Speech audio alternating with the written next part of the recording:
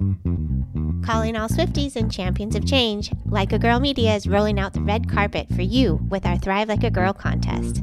We're all about celebrating powerful women leaders who inspire us to dream big and push boundaries. And who embodies that spirit more than Taylor Swift herself? Here's your chance to see her live in concert. We're giving away 2 tickets to Taylor Swift's show in London on Saturday, June 22nd. Imagine being part of the magic, all thanks to Like a Girl Media. Entering is easy. Subscribe, share, and show us which episodes inspired you the most. Visit our website or check our social media for all the details. Don't just dream it, be it. Thrive like a girl and make this summer unforgettable. Contest opens globally, void where prohibited, must be 18 or older to enter, no purchase necessary. Subscribe and share with hashtag Thrive Like a Girl and tag us at likeagirl_media for entry. Unlimited entries means unlimited chances. Winner chosen at random after contest closes May 20th, 2024. Will be notified via DM. Make sure your profiles are not private. Check full rules on our site. This is your shot to see Taylor Swift live. Don't miss it.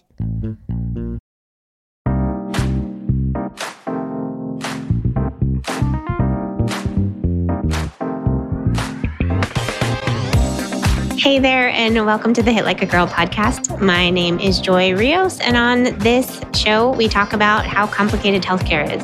I liken it to a 30,000 piece puzzle because it's not 100 piece or 500 or 1,000. It's just so complicated, and we all kind of hold a piece of it. And so I like to bring on guests who can share their expertise and help me understand, as well as our listeners, a little bit, to make more sense of the big picture. So I would like to we have 3 guests today. I'd like you all to introduce yourself. I'm going to start with you, Alexis. Please take a moment. I'd love to get to know about your piece of the healthcare puzzle. My name is Alexis, and I'm a principal with Ipsos Healthcare Advisory. And my areas of focus, the world in which I live and kind of breathe on a day-to-day basis, is patient engagement, digital health, and all things Tequity. Wonderful. Hi. So my name is Ricky Choi. I'm a pediatrician. I've been in practice for 15 years. I'm an assistant clinical professor at Stanford, and I also work in industry in technology. And my technology role is usually for adults, but I think that now wearing multiple hats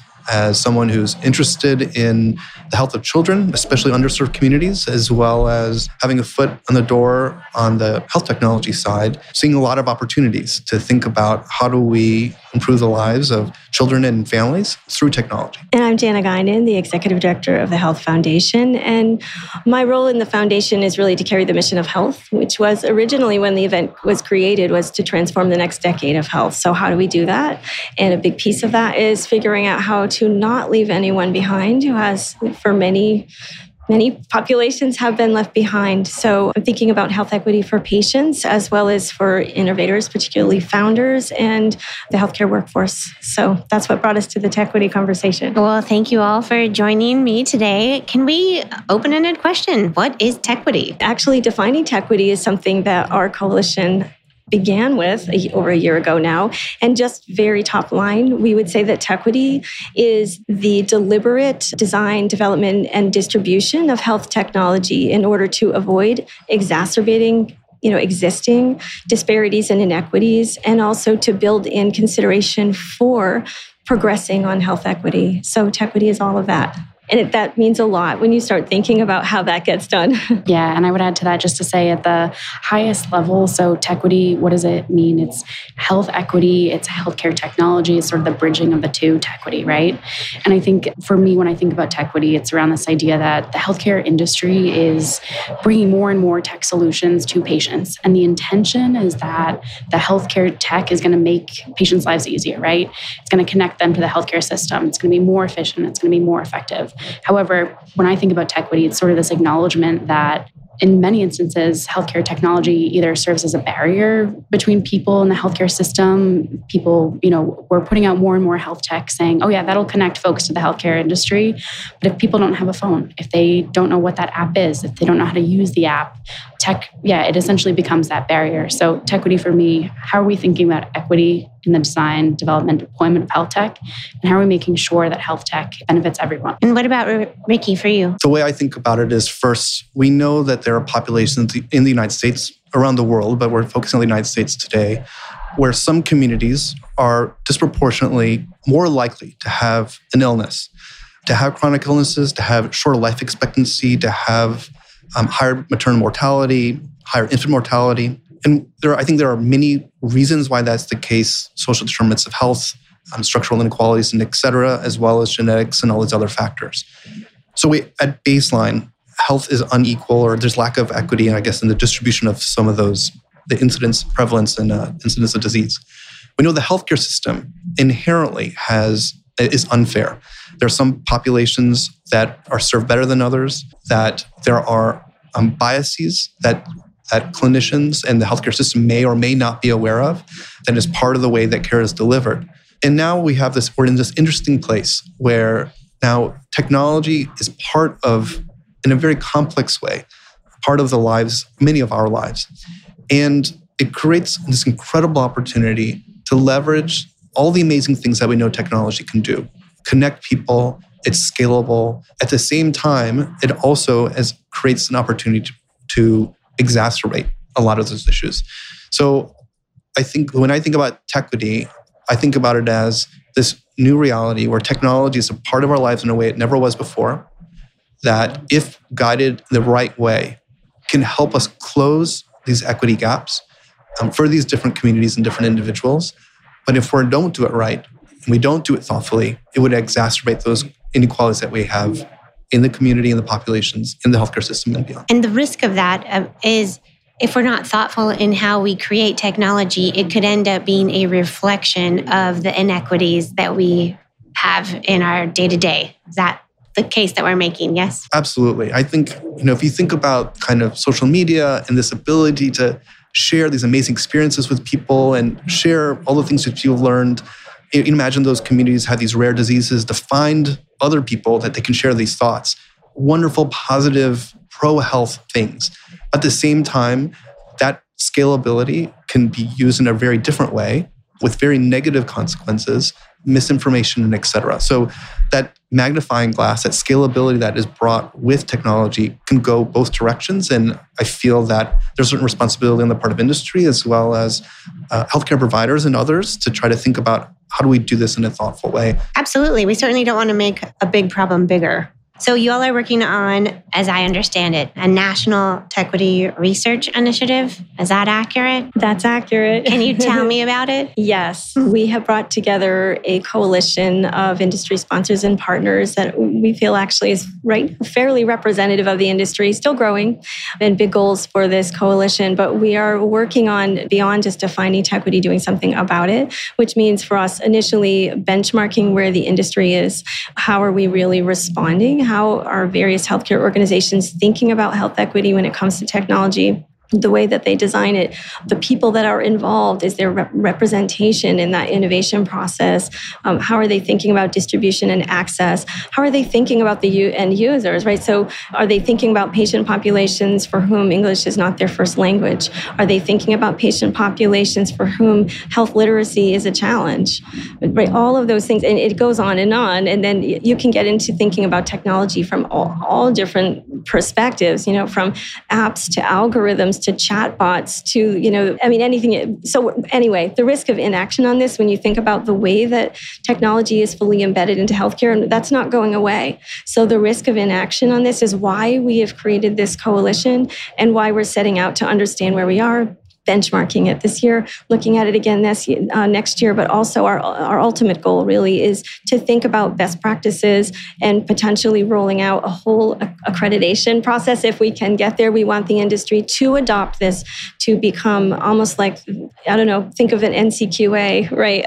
That's my ultimate goal. And I think we've had these conversations already, even so early on, because I think it's necessary. So how many organizations are involved in the coalition now? Right now it's about 15, but we'll be growing to 30 from now until next year. And do you already have those other organizations identified? Are they self-identified? How does somebody get involved? Right, yeah. So we've been reaching out to organizations, thinking about the diversity that we need in this group to be representative ourselves. So we've been doing some of that outreach to sponsors, potential sponsors, to partners, and of course, others are interested in now getting involved. So yeah, I've had a few conversations this week. So I think we'll be growing, and absolutely people can get in touch with any one of us.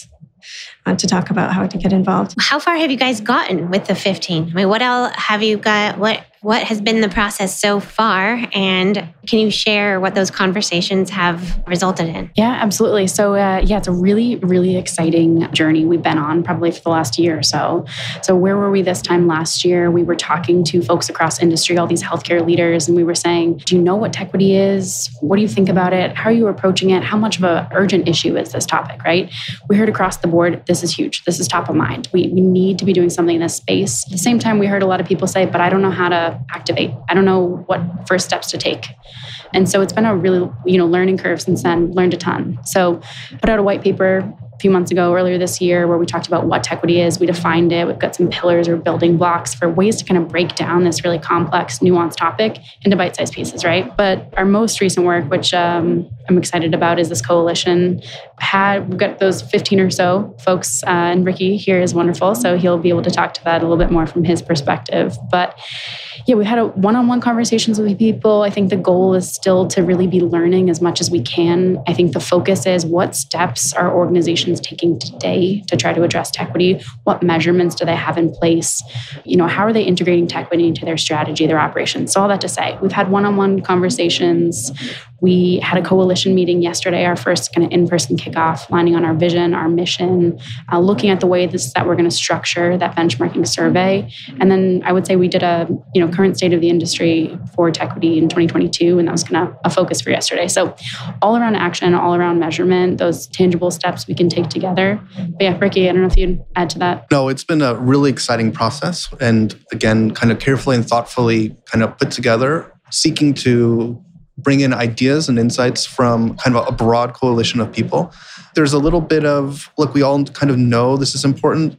How do we then help the rest of the industry? How do we make it make sense for business? How do we make it make sense for product development so that we can think broadly about the range of communities that can benefit from the many of the technologies that we're seeing here today at the health conference? You mentioned some pillars. I would like to know what those are. Yeah, absolutely. So here's the ways that I kind of think of Tequity, those building blocks, breaking it down. So first thing is, so it's all around, as we mentioned, design, deployment, even the conception of healthcare technology, right? The ideation before we even go into development. But anywho, pillars for us are really around trust, access, initial use or kind of uptake, and then long-term sustained engagement with health tech, right? So the way I usually explain it is that access piece. Can someone get that phone in their hands? Can they get that app? Are they able to afford it? First step is, can they get it in their hands, right?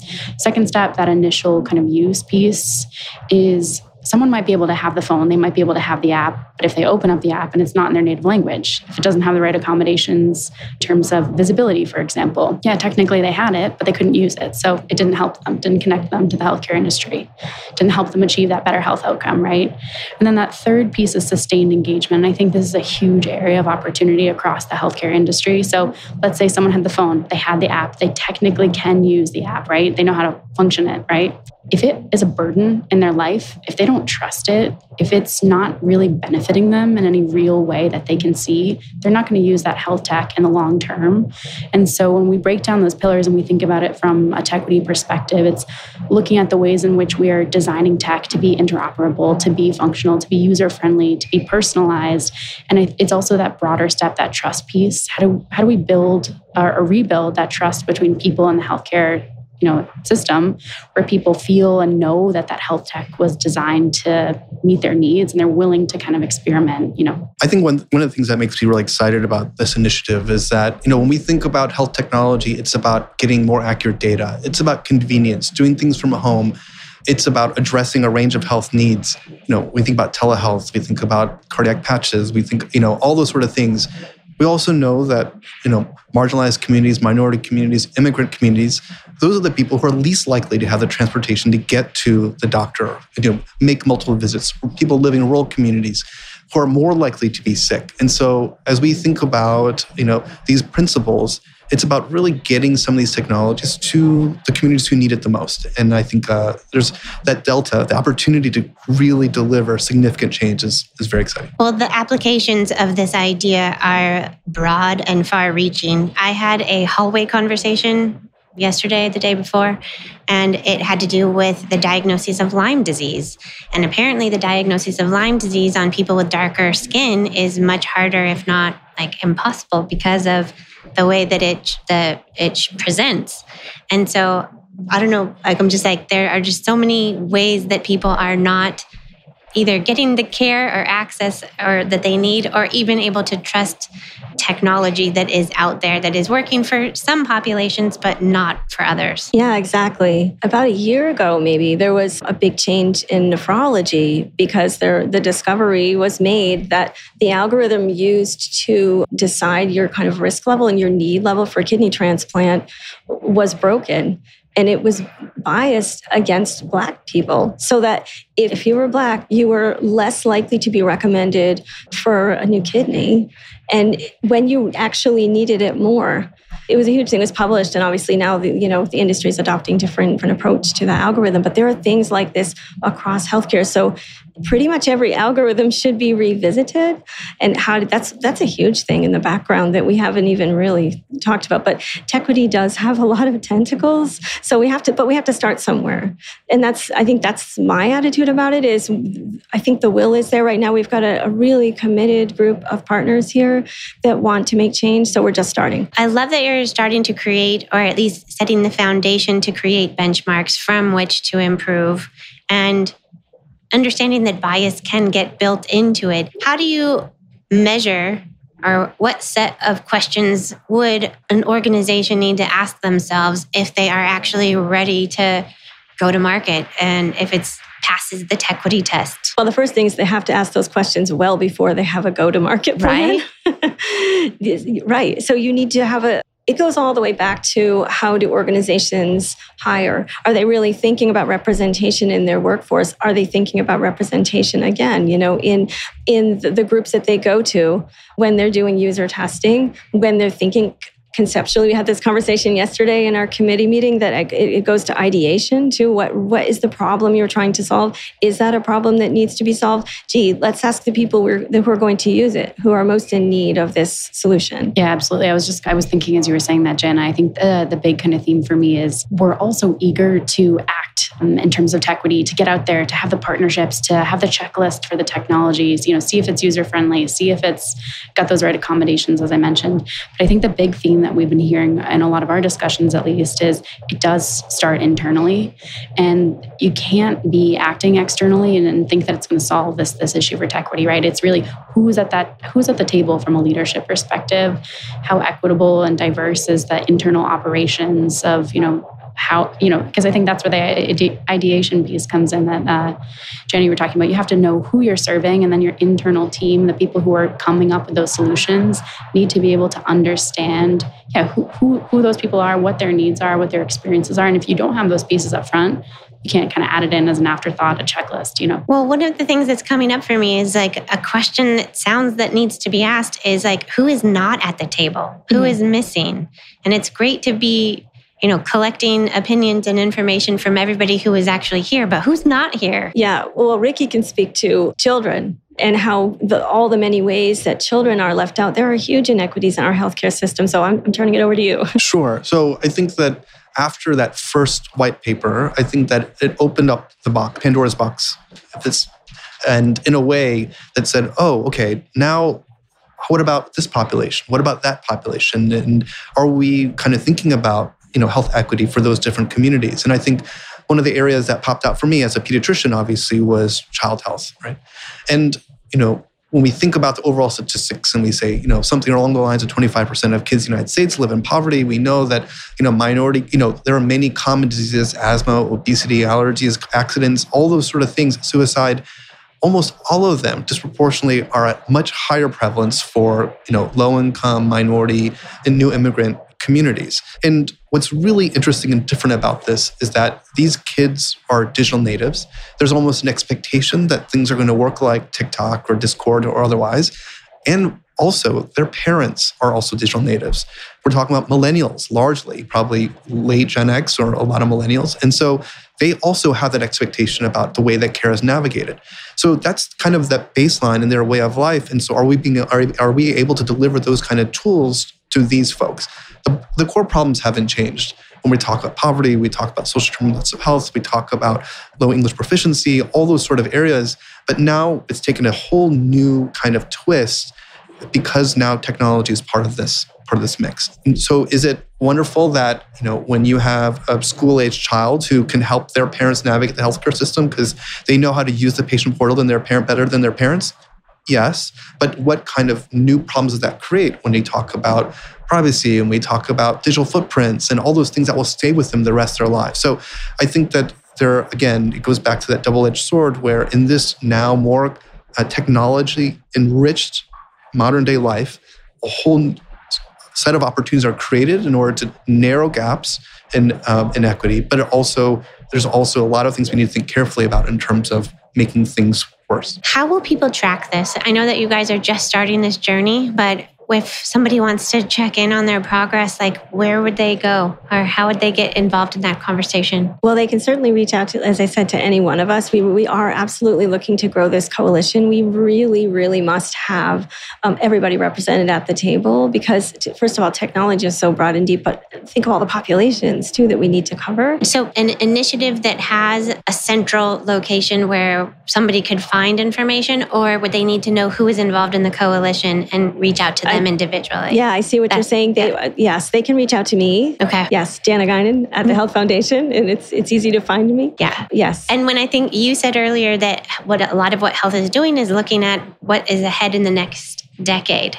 Can you share what your hope is? My hope is that within the next 5 years, there is an organization in existence that is a voluntary, industry-led organization available to guide every type of healthcare organization in the way that they think about developing their technologies and rolling them out. And not only that, I just want to speak to the access piece of it too, because you can have the best technology available. You could have thought of all those things, but if you are not somehow making it available to the right people, whether it's free or we can talk about Medicaid populations, for example. I think it's 87 million people in this country.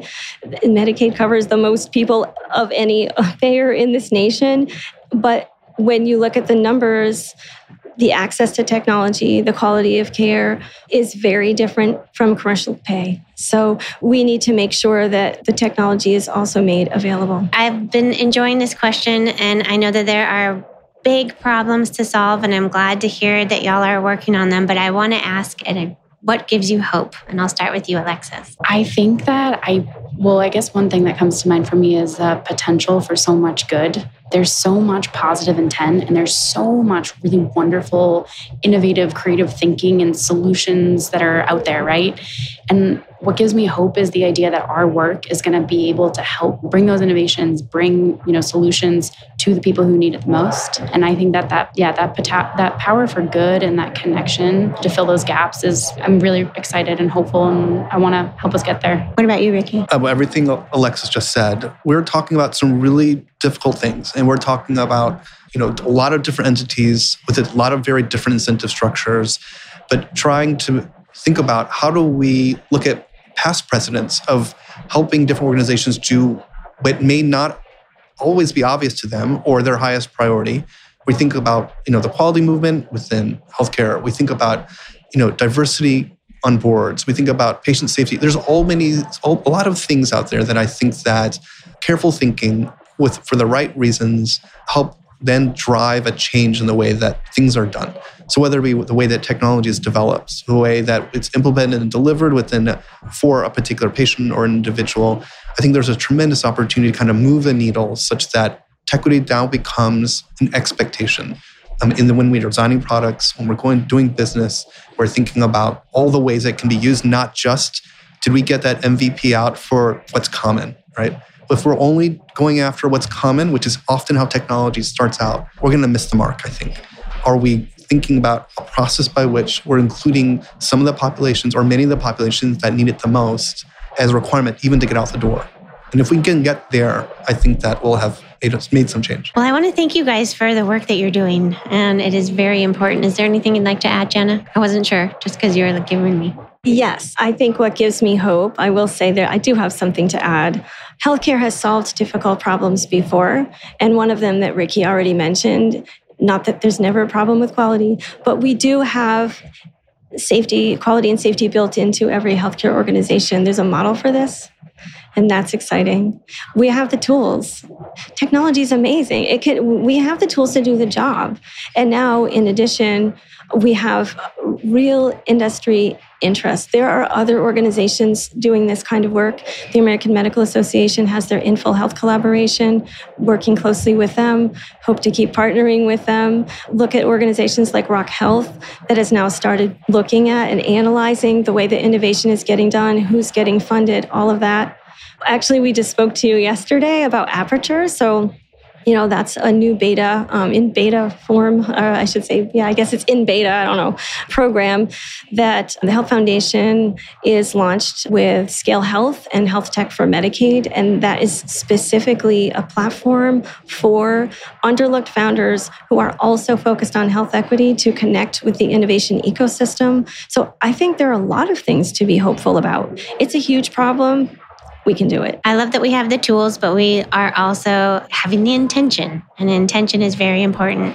So if folks want to follow the journey or get in touch with you, I'm going to ask you, where would you direct them? I'll start with you, Ricky. I think the health.org website would probably be the best place to start, and then we could figure out how to tie people who have interests with the right folks to take the next steps. Okay. Are you open to people connecting with you on LinkedIn? Anybody? Sure. Yeah, okay. Perfect. Yeah, absolutely. All right. Well, thank you very much for your time today. It's been a pleasure getting to know about the work that you're doing, and thank you for doing it. Thanks so much, Joy. Thank you.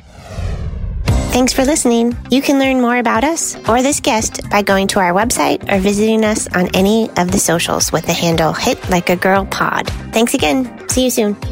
Again, thank you so much for listening to the Hit Like a Girl podcast. I am truly grateful for you, and I'm wondering if you could do me a quick favor. Would you be willing to follow or subscribe to this podcast, or maybe leave us a rating or review? Or if you're feeling extra generous, would you share this episode on your Instagram stories or with a friend? All those things help us podcasters out so much. I'm the show's host, Joy Rios, and I'll see you next time.